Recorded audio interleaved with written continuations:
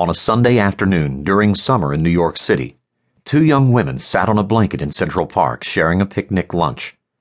The bright sun cast dark shadows while a light wind fluttered. It was a beautiful day. The women sat under a willow tree and the sun streamed over their shoulders. They enjoyed the warm, caressing radiance of the sun while eating their lunch.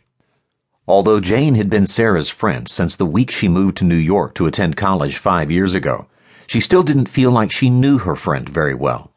She answered Sara's roommate wanted ad a day after she arrived in the city, and they hit it off immediately.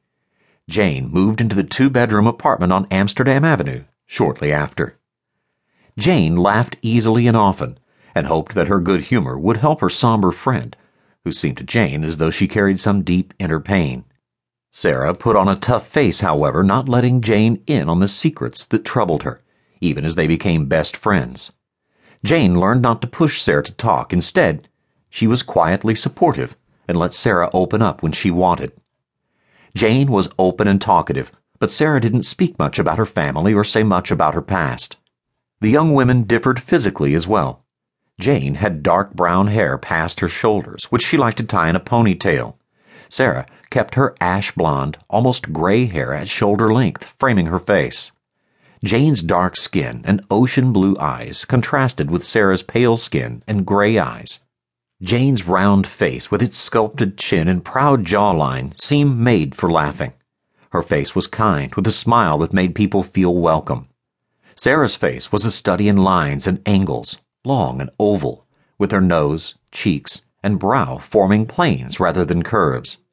Jane was tall and lean, athletic in an outdoorsy way, and liked to wear jeans with a plain t-shirt or sweater.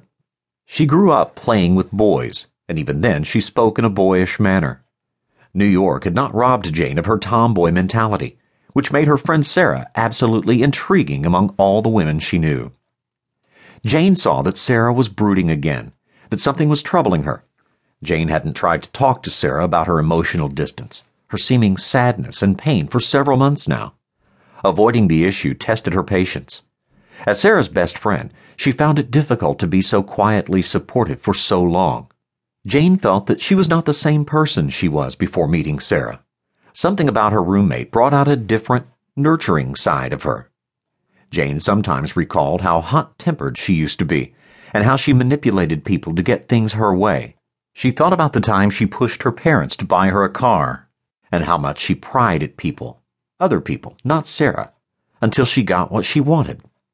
Sara was different. For reasons Jane couldn't put into words, she became compassionate toward and supportive of her roommate. Normally, she got upset when she didn't get her way and became furious if she didn't get the answers she wanted to hear.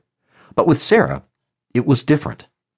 Jane knew there was something about Sara, something she could not explain, that brought out the best in her.